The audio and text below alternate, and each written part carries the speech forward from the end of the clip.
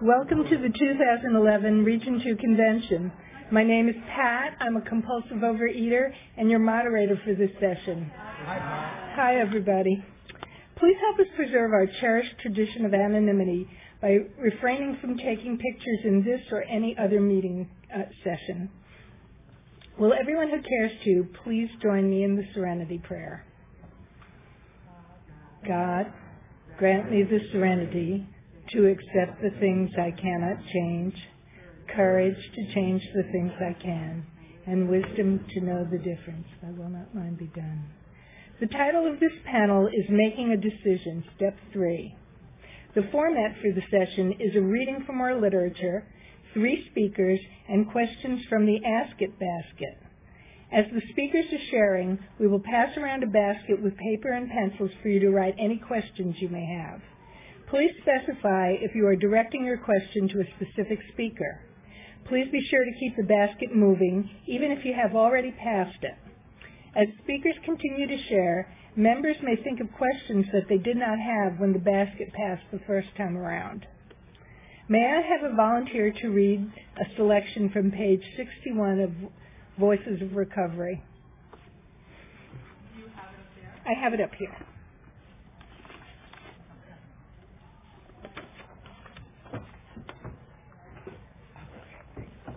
Hi, I'm Scarlett. I'm a grateful compulsive overeater. Hi, Scarlett. What freedom I've found in knowing that when I work step 3 and turn my will and my life and my food over to my higher power, I am no longer powerless. The Big Book tells me that a new power flows in. I am then empowered to make healthy choices. Abstinence is no longer the struggle it was when I was trying to abstain by willpower alone. Allowing this new power to flow in constantly and consistently throughout the day, I see that cravings are not commands and relapse is never inevitable. I can do this. I can move through this day abstinent and free. I now affirm abstinence is the easiest thing I have ever done.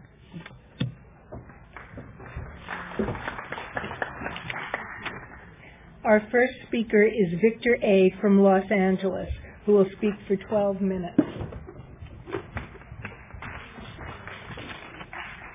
Good morning. Let's see, just a couple of little bit of background information. I was in my first 12-step program a little over 30 years ago, and that was as a result of waking up one morning and being a single dad, taking a head count and realizing, there's only 3 people here, not 4. And then 20 years ago, I took my wife to the hospital because we were losing a son that we were hoping to have. Unfortunately, it didn't work out. And within about a space of a week, I remember walking up to her with something clipped out of one of the local newspapers. You've probably all seen this where they show you, if you give us your body and a few $1,000s and 6 weeks later you're going to look like this. And of course what they never do is they never show you what that person looks like 6 seconds, 6 minutes, 6 hours, 6 days, 6 weeks, 6 months, 6 years after that. They've taken the snapshot and made perfection that nobody can sustain to their entire lifetime. I can hold my stomach in for a certain period of time, but eventually I've got to breathe. The reason I say that is that I remember walking up to her, and I'm very grateful that it was one of the at least few times in my life, hopefully not too few, that I listened to my wife, and I said to her, I don't want to do this that's in this picture, but I have a problem with food, and I can't do anything about it by myself. And once again, this is the one time I paid attention. She said, do you think you maybe would like to go to OA? And after I ran screaming out of the room saying, you've got to be kidding me. Seriously, it was one of those moments, those seminal moments in life where I've discovered that sometimes in life, things have to be taken away from us for us to have our attention put on the things that we need to in our life. And at that moment, without realizing it, I had done the first step with my wife, which was I admitted to the fact that I was powerless over food. And I know we're on step 3, but I'm getting into that because there are 2 other steps very quickly. And the reason I say that is that there was a time when I turned 21 and left the religion that I was brought up with at that particular period of time. And I took the position of you couldn't prove God existed and you couldn't prove that he didn't exist. And so I had this nice fence-setting position of being an agnostic for 11 years. And I discovered, like the kid with his hand in the cookie jar, sometimes he's got his hand in the cookie jar and he's got so much stuff in his hand that he can't pull his hand out of the cookie jar.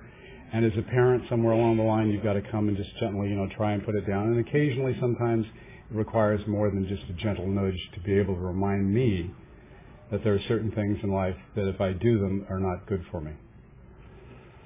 So every morning when I wake up, and have for 30 years now, and 20 years in this program, the first thing that I do 95% of the time, and I'm not perfect, so it isn't 100% of the time, is that I go through the first 3 steps, and I really try and not do them by rote, but when I especially get to the 3rd step, that's the point where I need to make a decision.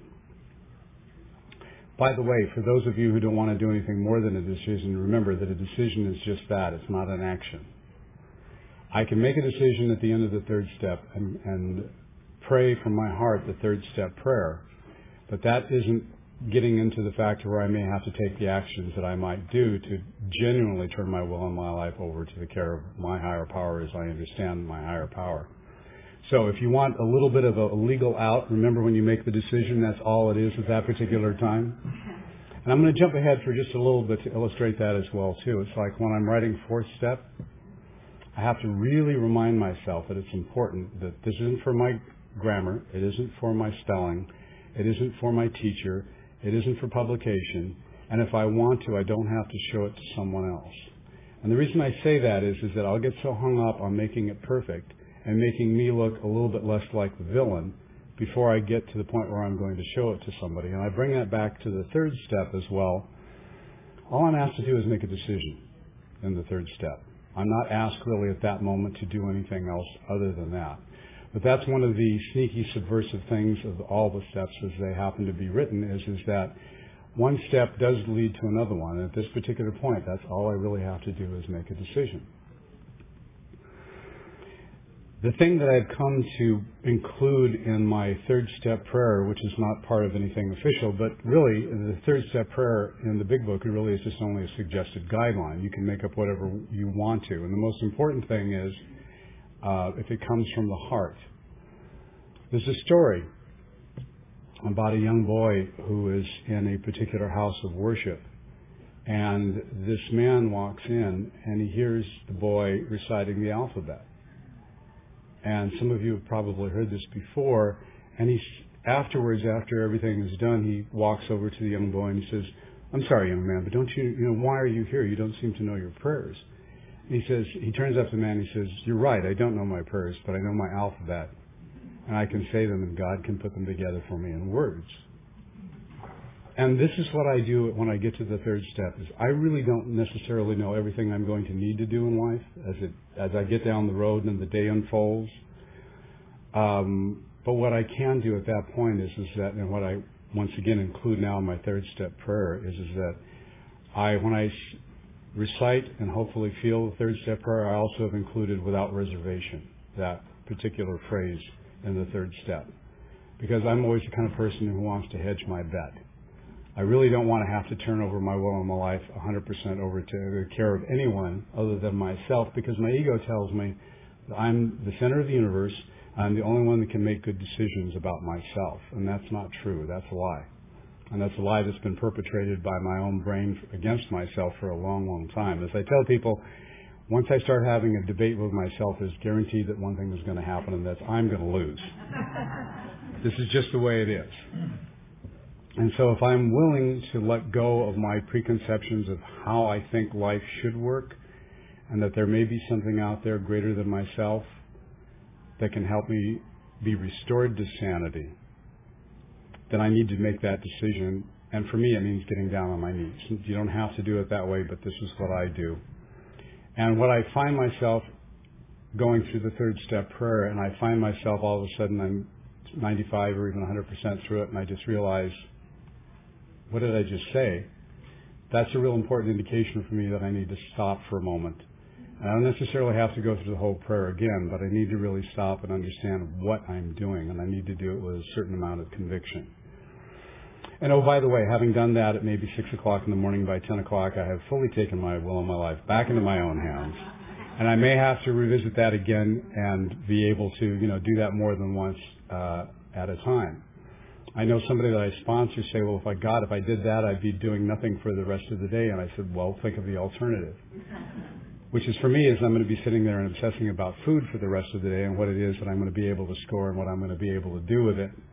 And how I'm going to be able to do that without, gaining any weight. How am I going to do that with all the other things that we come along and try and manufacture in our own mind to justify doing what we want to do. Which I'm trying to say is I'm certainly not perfect. I can strive for perfection, and it's better to do that and miss the mark than strive for the imperfection that I used to and hit the mark. And I was very good at hitting the imperfection mark, I can tell you right now. The thing that I'm grateful for is that food is only a symptom. I'm grateful that I've been abstinent for 20 years now, one day at a time, but it's only a symptom. It could have been anything else. I sort of jokingly tell people, well, the first part's not a joke. I am part Mexican, Irish, Cherokee, and Spanish. If you have problems with Mexican and Spanish, I can explain that to you afterwards, why I think that is. And that I don't have a drinking problem. But it just happens to me that the way that my particular outer manifestation of my inner lack of self-peace by turning my will and my life over to higher power happens to be food. That's just the way it is. I learned that at my mother's knee, and I'm also very grateful to say that I've also forgiven her for that too. I'm also grateful to say that, I'm not grateful, but I do understand that at over 330 pounds, and I know that's how much she weighed because that's as high as the scale went in our house. She was born in 1912, and there OA wasn't around. And, excuse me, sometimes I get to the point now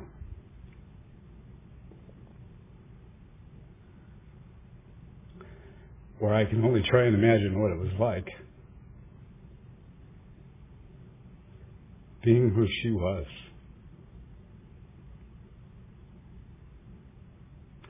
And not having 12 steps in the program and people to be able to give her the strength to do what she needed to do.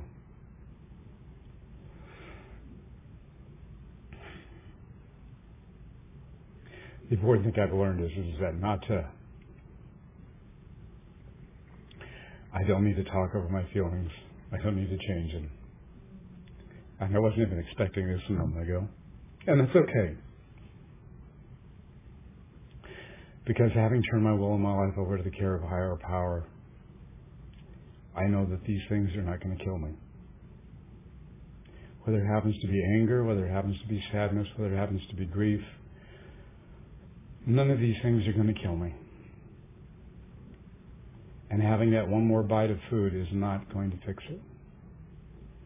And so it's with a tremendous amount of gratitude after all of these years that I still am grateful when I can wake up in the morning and know that there is a path that I can take if I choose to do what I need to do.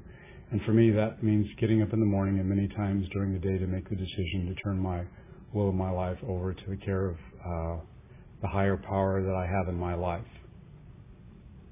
And by the way, if you want to hear how I really pray to my higher power on some occasions, you can probably see me afterwards because I try and keep the level of 4-letter words down when I'm sharing in a podium like this. But the thing of it is that the thing I do understand is that one of the strongest connections I have with my higher power is through my emotions and through the other people that I have around me as well too. Because if I cut myself off from my feelings, then I've cut myself off from the sunlight of the Spirit that's been given to me in these programs all these years.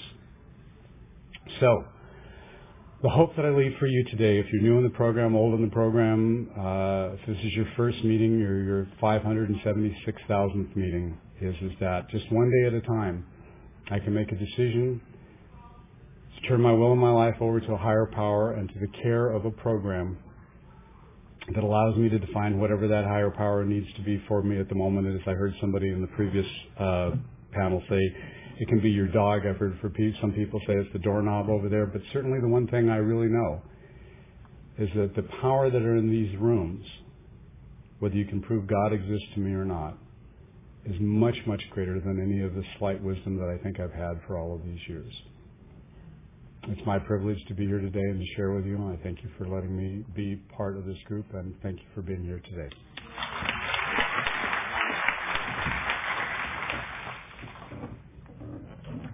Our second speaker is Debbie B. from Los Angeles.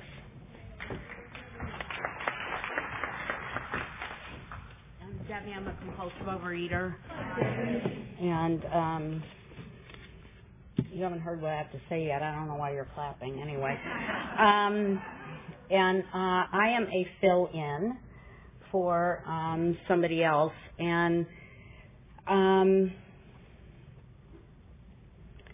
I was talking to my sponsor with somebody else prior to this, what she was saying is that this is about taking actions that we don't want to take every day, all day long.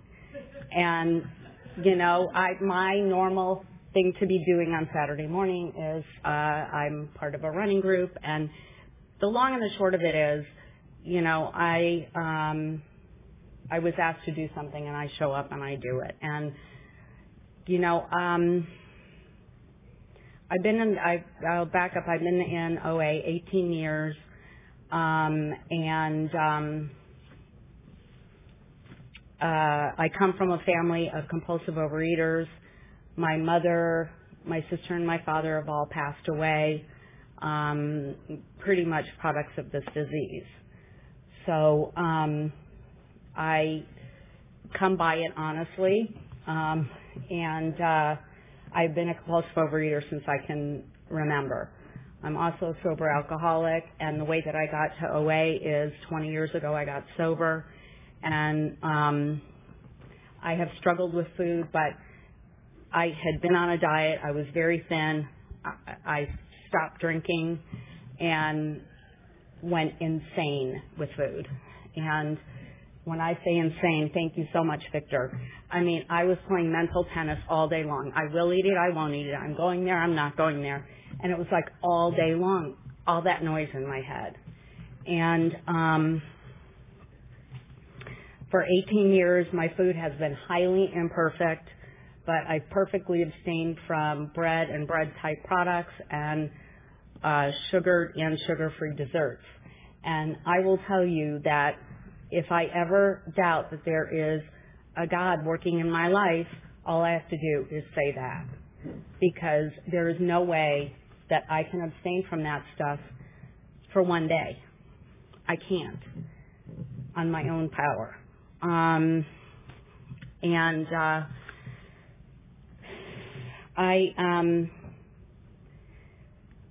am a part of the educational variety. If you're new, the Big Book talks about having a spiritual experience. The founder of Alcoholics Anonymous had kind of a burning bush spiritual experience. Most of us, or for myself, I can say that I have had the educational variety, which means that sometimes I have to write down the facts, and then I get it if I look at the facts that there has to be a God operating in my life. And when I came here, I was really special and unique because I was sure that God was taking care of you, but poor me, God was not taking care of me. I felt very, very divorced from God, and very separated from the religion that I grew up in. And I had made food, alcohol, money, men, blah, blah, blah, blah, blah, cigarettes, my higher power, and there was really no room for God. Work. And it says in the Big Book, either God is or he isn't. And, if it comes down to that for me, there's no doubt in my mind because, like I said, the facts add up to that God is. When I came here, I could not imagine living life the way that I live life today. Honestly, I exercise every day a very small amount, no matter what. And I would say that's imperfectly for probably about 16 years. I had to pray on my knees, which is not how I grew up. had to get over the mental part of that, but pray on my knees for a year and a half before I became willing to exercise. And, you know, the making a decision part of it is sometimes just to keep taking actions we don't believe in over and over and over again. Sometimes I don't see results, but because I've been told to keep taking the actions, I keep taking the actions. And at some point, something happens. And I am probably one of the most impatient people you will ever want to meet. So for me to keep taking actions and not get the immediate result is, it's difficult. You know, I was talking to somebody the person who was supposed to speak on this panel, and we were talking about needing relief. And I have to tell you, every day I feel like I need relief. And, you know, the fact that the steps, and specifically 2 through 9, or 1 through 9, are designed to very slowly do for us what food did for us very quickly. You know, it's the relief. And step 3, it says in the big book, is immediately followed by a vigorous course of action or something like that. Don't trust my quoting, and that vigorous course of action is writing an inventory and taking steps 4 through 9. And if you're new and you don't know about 4 through 9, I'm happy to answer any questions afterwards or, you know, show you the big book. And when I take step 3, when I say my prayers in the morning and at night, I ask God to keep me sober and abstinent in the morning, and I thank Him for doing so at the end of the day. And I have to tell you, it's very easy to say the prayers by rote after you've done it, you know, umpteen times. So part of what I have tried to do is to do like sign language in my mind. Like, you know, God, I offer myself to Thee, and like to imagine myself offering myself to Thee, you know, to build with me, to, you know, imagine the physical acting out of the prayer. Thank you. I was in the play last night, and if you've never done any kind of OA service like that, it is so much fun. I don't know how to sing, and my friend, who is my higher power, my friend told me, you know, show up and you can do this. And I'm not an actor, and it probably, anybody that saw the play, it's abundantly clear to you that I'm not an actor or a singer. But, you know, there again is another, you know, taking actions that I don't necessarily think that I can take. And it was so much fun. And the play means a lot to me personally. We did it a year and a half ago for the OA birthday party. And one of the songs in the play is about step 3. And it talks about, look at me on one knee, time to make a decision. Guess I must learn to trust. No, something that's hard to envision. And, you know, I listen to that song, and I swear to you, I've listened to it 500 times, and I get the chills every single time I listen to it. Because for me, the play, the way it was written, is very inspired. And, you know, the 1, 2, 3 song about taking the steps, things like that are things that I can relate to. And I find myself singing that, you know, one, admit we're powerless, you know, that silly little song all the time. And, you know, if that's the way that God carries the message to me, I need things really simplified. I am a very complicated person. I can make anything complicated. And in fact, when I first got here and I wrote my first inventory, I looked at it in the big book and I said, that doesn't make any sense. What is that going to do for me? And I put it away and I wrote my own kind of inventory. So, you know, I can muck anything up. Anyway, when I was new, I used to call my food in every day to my sponsor. My deal with my sponsor is that I call it in. I can make changes if I want, but I have to call first. And that, committing my food is an act of turning my will and my life over to the care of God. Because, once it's out of me and committed to somebody else, or once I've written it down, it doesn't belong to me anymore. And I did that for several years, and then I didn't. And I don't even remember. I think it was about 3 years ago. I was struggling with my food, and my sponsor, who has probably 25 years in this program, said, well, I just started committing my food again. How about you do that too? And, it's a relief sometimes. And the reading talked about, that abstinence is the easier, softer way. And I would have to tell you that has been the truth for me, is sometimes just, please, take it. I don't want to play that mental tennis. I don't want to think all day long, I will eat it, I won't eat it. And it's a relief to do that. And I can also play the mental tennis with what I ate 2 days ago. I'd weigh 5 pounds less if I hadn't eaten blah, blah, blah, blah, blah. So, in order to do that, I write my food down. The minute I write it down, after I've eaten it, it doesn't belong to me anymore. It belongs to God. And, when I start doing that garbage in my head, I remember I wrote it down. It doesn't belong to me anymore. And that is a major, major relief. And I'll tell you, the greatest way that, the greatest gift this program has given me is the privilege of working with other people, and specifically people who are new. There is no greater gift in my life than to see the lights come on for somebody, and to see somebody, get 2 days of abstinence. That for me is the gift at the end of the day, and if you're new, I would encourage you to please stay long enough to get the gifts that we have gotten here. And if you're new and you're struggling with calling people, you are giving us a much greater gift than we can ever give you. So I would encourage you to reach out.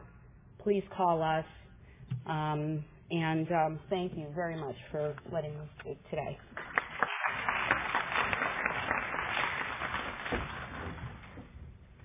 And our third speaker is Ben G. from Simi Valley.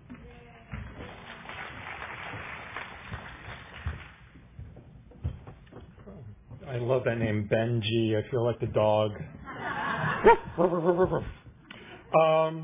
Just to qualify, hi, I'm Ben, compulsive overeater. I've been in program 16 years. My top weight was 400. I'm 5 years, 6 months, 8 days abstinent at goal weight now. So I now weigh 180, and I was 400. And I always bring my picture because I always love the reaction I see on people's faces when they look at it. They're kind of like, what the? So would you, here, I'll just give this to you if you don't mind. Thank you. This, when I came into program, was one of the hardest steps to do, to turn my will and life over to the care of God as I understood that, as God. But once I did that, it became the easiest part of this 12-step program for me, if that makes sense. My will was so tough that I refused to accept there was anything out there. But it's amazing, just by turning it over, how much weight you lose in your head. Because I may not look like I'm 400 pounds on the outside, but trust me, I'm 400 pounds in my head right now. And I was upstairs having breakfast and at the restaurant, and I'm doing people's inventories of what they're eating, and I'm eating through them. It's like, I just had my egg white omelet and cottage cheese, and they're having all that stuff, and I'm like, that's fine, none of my business. This is what I need to eat to be alive today.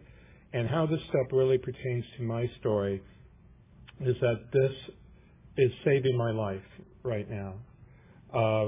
Last April, I was dying, from this disease. It happened because of this disease. I'm physically dying. As you might remember, the actor John Ritter, he died of an aortic dissection, and he had an aortic dissection A. What I had was an aortic dissection A and B, and that's because when you go up and down in weight and taking your will back to eat what you want and then turning it over to work your program again and then taking your will back, you do the yo-yo. And we all do it, and it's okay, but it's important for me in my story, to tell you there is a price to pay. Because I was sleeping with my daughter at 3 a.m. because she had a nightmare. She came to bed, and then our son was screaming, so my wife went to sleep with him. And in the middle of the night, around 3 a.m., my chest started hurting, started caving in. Thought, maybe it'll go away, maybe it's gas, heartburn, whatever. And it just got worse and worse. It felt like 5,000 pounds was crushing into my chest. And I thought, oh no, I'm having a heart attack. And I called out to my wife, and before I know it, she leaped out of bed, literally from the bed onto her feet, called 911. They rushed me to the hospital only to find out I had 1 hour to live. And right then and there, I turned my will over to the care of God. And I freaked out at first like anybody else would when they said, well, let me backtrack a little. After they found out you have this, there's no warning signs, by the way. When you get it, you get it. And the mortality ratio is usually 1 hour. And if they don't get you to the hospital in time, you'll die within that hour. So they took me to the hospital where I live in Simi Valley. They diagnosed me there, but they didn't have a cardiac unit at that time. So they had to rush me to Oxnard. And I remember being in the ambulance with, all these medics putting things in my chest and my arms. And I just go to the paramedic and I go, are we going to make it? And he goes, I don't know if you're going to make it to the hospital, but if you go, you're going to go quick. And all of a sudden, a peace came over me. I didn't expect that to happen. A peace came over me. I was like, okay. I was like that. I was fine. I felt really horrible and guilty that I leave behind my best friend who's my wife, but I have a 4-year-old and a 7-year-old child, and that I felt horrible about because I'm making them pay for my disease. We never think about that, do we? When we're out doing our thing with our food, how people close to us pay the penalty. We might gain the weight and the insanity, but they gain the consequences. Because I remember I made it to the hospital. They had a surgical team standing by, and I was on the clock. And there wasn't I had less than a 20% chance of surviving the surgery. And before they let me in, a priest came to give me last rites. Now, if something will totally mind F your head than having someone give you last rites. And they're like, what's your religious preference? I'm like, I don't care. Bring someone here. At this point, I don't know if I made amends, if I finished everything, but I want to make sure I go up there and not down there. And I can only imagine, hell would be like a Denny's. So it's a continuous grand slam or something like that. That would be hell, wouldn't it? Hi, welcome to Denny's. No. So I had the surgery. I had to have 3 open hearts a week apart from each other, meaning they had to crack my chest open, put it back together. A week later, crack my chest open, put it back together. I have this beautiful scar of being a compulsive overeater going from here all the way down here. And I'm still suffering from that to this day. I had a mild attack a couple of days ago. And when I went to coincidentally visit my cardiologist, they had to take me back to the hospital, and I had to go through that CT scan, which for for all those compulsive overeaters, you're lying down and it looks like you're going through a white donut. And that's what I keep thinking because I am a compulsive overeater. I'm like, where are the sprinkles? You know, I'm like going in and out. Yeah. Okay, I'm going to stay clean on that. And what we're going to do is then they said we're going to inject this dye. And so, you know, the dye goes in and burns and it heats up your whole body. I've had this done so many times. Again, paying for the price of being a compulsive overeater. And I got to tell you guys, thank you. I got to tell you guys, two things got me through this. Turning it over and humor. Remember, it says in the big book, we are not a glum lot. It's okay to laugh at yourself. I laugh at you guys all the time. I mean, look at us. We're in a beautiful hotel, and we're here talking about, you know, compulsive overeating. You know, it's great. It's fantastic. How lucky are we that we have one another in this room, different nationality, different races, different sexes, and yet we all share this common disease of that we're powerless and that we have to turn it over. So I suffer from these major muscle spasms, heart pains all the time. I have to take 18 medications a day just to stay alive. And that's what's going to happen to all of you in this room if you continue to go up and down. My wife says there's a reason why I was spared. I mean, think about it, 20% chance, 3 open hearts. You know? She goes, you're supposed to carry this message. And that's what I'm trying to do. Saying, don't wait for your program to turn it over in your food plan and your sponsor. Don't be that choosy of who you pick. Get somebody who has what you want, at least for now. Just get somebody. Don't sponsor yourself. Because how I got where I'm at today and how I, you know, almost, you know, died was because I kept putting off the program to another week. Okay, next Monday, I will start eating and get a sponsor, do the steps. Next Monday, I'll do that. And next Monday, and next Monday, because, you know, once you start your food plan and you mess up, what are you going to do? You're going to mess up that whole day. And say, oh, it's okay, I'll start the next day, or I'll start next week. Don't wait for the next Monday. Today is what day? Monday. Today is Monday. Today, start your program. Today, get a sponsor. Work the steps. Today, do your best to turn it over.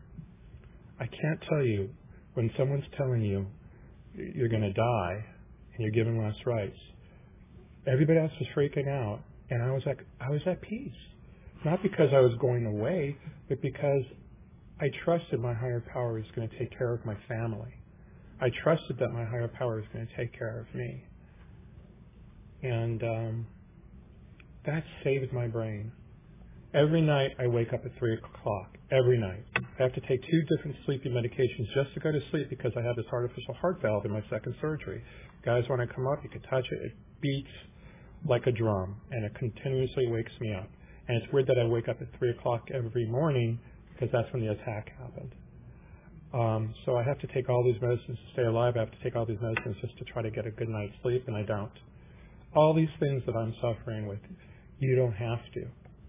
If you just turn your will and life over to the care of God as you understand your higher power. It's really no alternative. You can do what you want, do it your way, make the food, make yourself your higher power, and then you can share a hospital room with me. I definitely shortened my life. The doctors told me that. You know, they told me I'm actually a page for the medical books because I wasn't supposed to make it. So all these symptoms I'm suffering from is symptoms from a dead person, which is weird.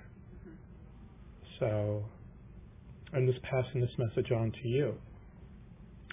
You have a choice. You have the time. You know, I'm okay with what was given to me because it's not like I didn't ask for it. I mean, I've been in program 16 years, and I got over 5 years. You do the math. It's okay to yo-yo. It's okay to work this program the way you want. It's okay to do whatever you need to do. But at one point, you're going to have to realize today is Monday, and I have to start it today. Thank you.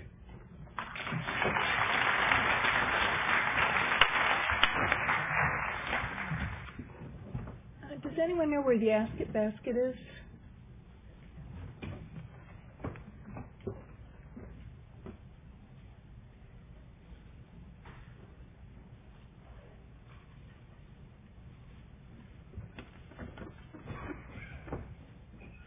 And we will now have questions from the Ask It basket for our panelists. I want my spiritual program and my physical program to stay balanced. How do you keep from becoming a jerk? I get confused about what God wants me to be. Who'd like to tackle that one?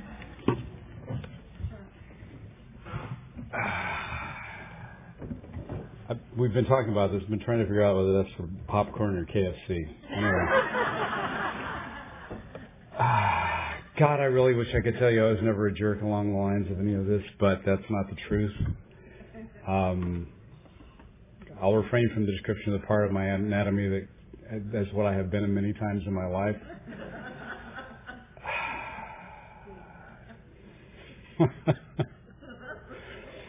But I wake up in the morning, pick up the phone, call God. There's no answer because he doesn't always pick up his calls. There's an old joke I'll tell you afterwards sometime about the gold phone in the White House. But anyway, I really wish I could tell you that God ever sends every morning with a to-do list and says, Victor, if you do exactly this every day, then it's always going to be wonderful. There will never be any problems. And damn it, if he still doesn't send that to me. It's important, I think, for me to be a complete and whole being. I honestly believe that's what my higher power wants me to be. So there really isn't any difference between the physical and the spiritual and the emotional and the psychological and the mental and all the other stuff. I don't think it's all part of me. It's not that I'm made up of all of these parts, but they don't operate independently of me. And because I really honestly don't know 100% what God wants for me in the specifics, I do know one thing, and I believe that one thing, God wants me to be happy, joyous, and free. That may not mean I'm going to get a new car. It may not mean potentially on one particular given day that I might at one moment not even be abstinent, although I'm grateful that I've been abstinent one day at a time for 20 years. But that's why I'm going to go back to what I said earlier about the third step is I have to do it without any reservation. It's like they do these things in therapy and acting classes where you fall backwards and people catch you to build trust. And I just got to let go. So when I'm confused about what I'm supposed to do in any particular given part of my life or situation, what I've come up with this is what I say to myself or out loud if I feel I need to. How can I be of service in this situation? Whether it's to me or to someone else. Or if it's just deciding whether I want to open up the can of tuna or the can of this whatever for lunch. If I'm really uncertain, I can pick up the phone and I can call someone because once again, as I said earlier, my connection to my higher power is through other people. So if you're faced with something and you're not really sure what to do, and that's what I took in the question that was being asked, rightly or wrongly, is that take a moment, stop and ask yourself, how can I be of service in this situation? How can I do your will? And then I just have to put one foot after the other, and if I make a mistake, I'll learn from that and do it differently next time. Hope that answered the question.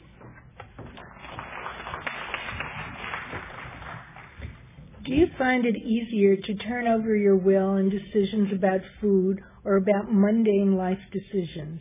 Example, how to respond in a conflict or whether to take on a new project at work.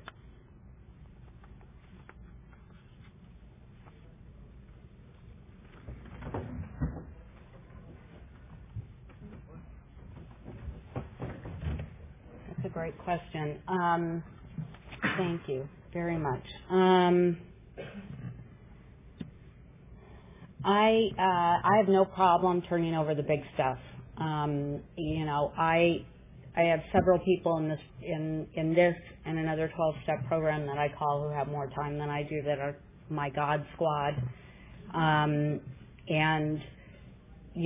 have learned that if I'm, doing the mental tennis with anything that I need to ask another person. And, you know, as Victor said, God speaks to me through other people.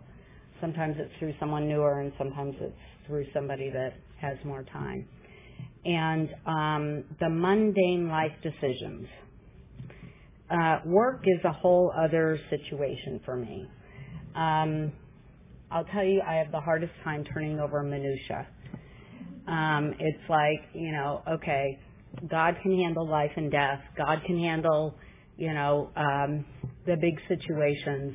But, you know, this 82 projects that are due, I got to do it. And one of the best things that I have learned to do is, you know, we're told to take things one day at a time, one meal at a time, 1 hour at a time, and that without making a decision to turn anything over to God, if I just keep doing what's in front of me, things work out. And, you know, that is, for me, the physical action of turning my will over. Even though I'm not thinking about making a decision, if I just keep doing what's in front of me and not overthink things, because I can analyze myself literally into a coffin. That's what I did before I got here. I thought about everything. I took no action. I just kept trying to figure it out, you know, and it's like making the decision without taking any action afterwards. You know, I can make a decision to walk out that door. I just made that decision. You know, nothing happens unless we take some action, you know. I can decide things all day long. So I use Outlook at work, and I have these reminders, which for me has been like the greatest tool ever because I am a slow learner. And I have one reminder that comes up that says, God, I'm grateful for this, or it says, remember, message to me, to be grateful for this job and for everything that God has given me. And I pause that once an hour, sometimes every 30 minutes. And every time the reminder comes up, I say it. And I've been doing that for years. And, you know, I hated my job years ago, and I had zero gratitude. And there are some days today when a lot of days I don't want to go to work. Excuse me, but when I see that reminder come up and I say, thank you, God, for this job and for everything you've given me, and the other part is I trust that you want only the very best for me. It calms me down immediately. That's how I can handle minutia. My other reminder is to say the Serenity Prayer. And, you know, like I said, I'm a slow learner. I keep pausing all day long, every day. And tools like that have helped me to deal with the small stuff and the big stuff. Thank you. I'm afraid we're out of time. If you didn't get your question answered, please come up and speak to the speakers afterwards. And will you all please help me thank the speakers for sharing their experience, strength, and hope.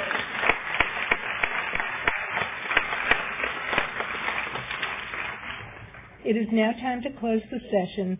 Please join me in a moment of silence, followed by the third step prayer. God, I offer myself to Thee to build with me and to do with me as Thou wilt. Relieve me of the bondage of self, that I may better do Thy will. Take away my difficulties, that victory over them may bear witness to those I would help, of Thy power, Thy love, and Thy way of life. May I do Thy will always.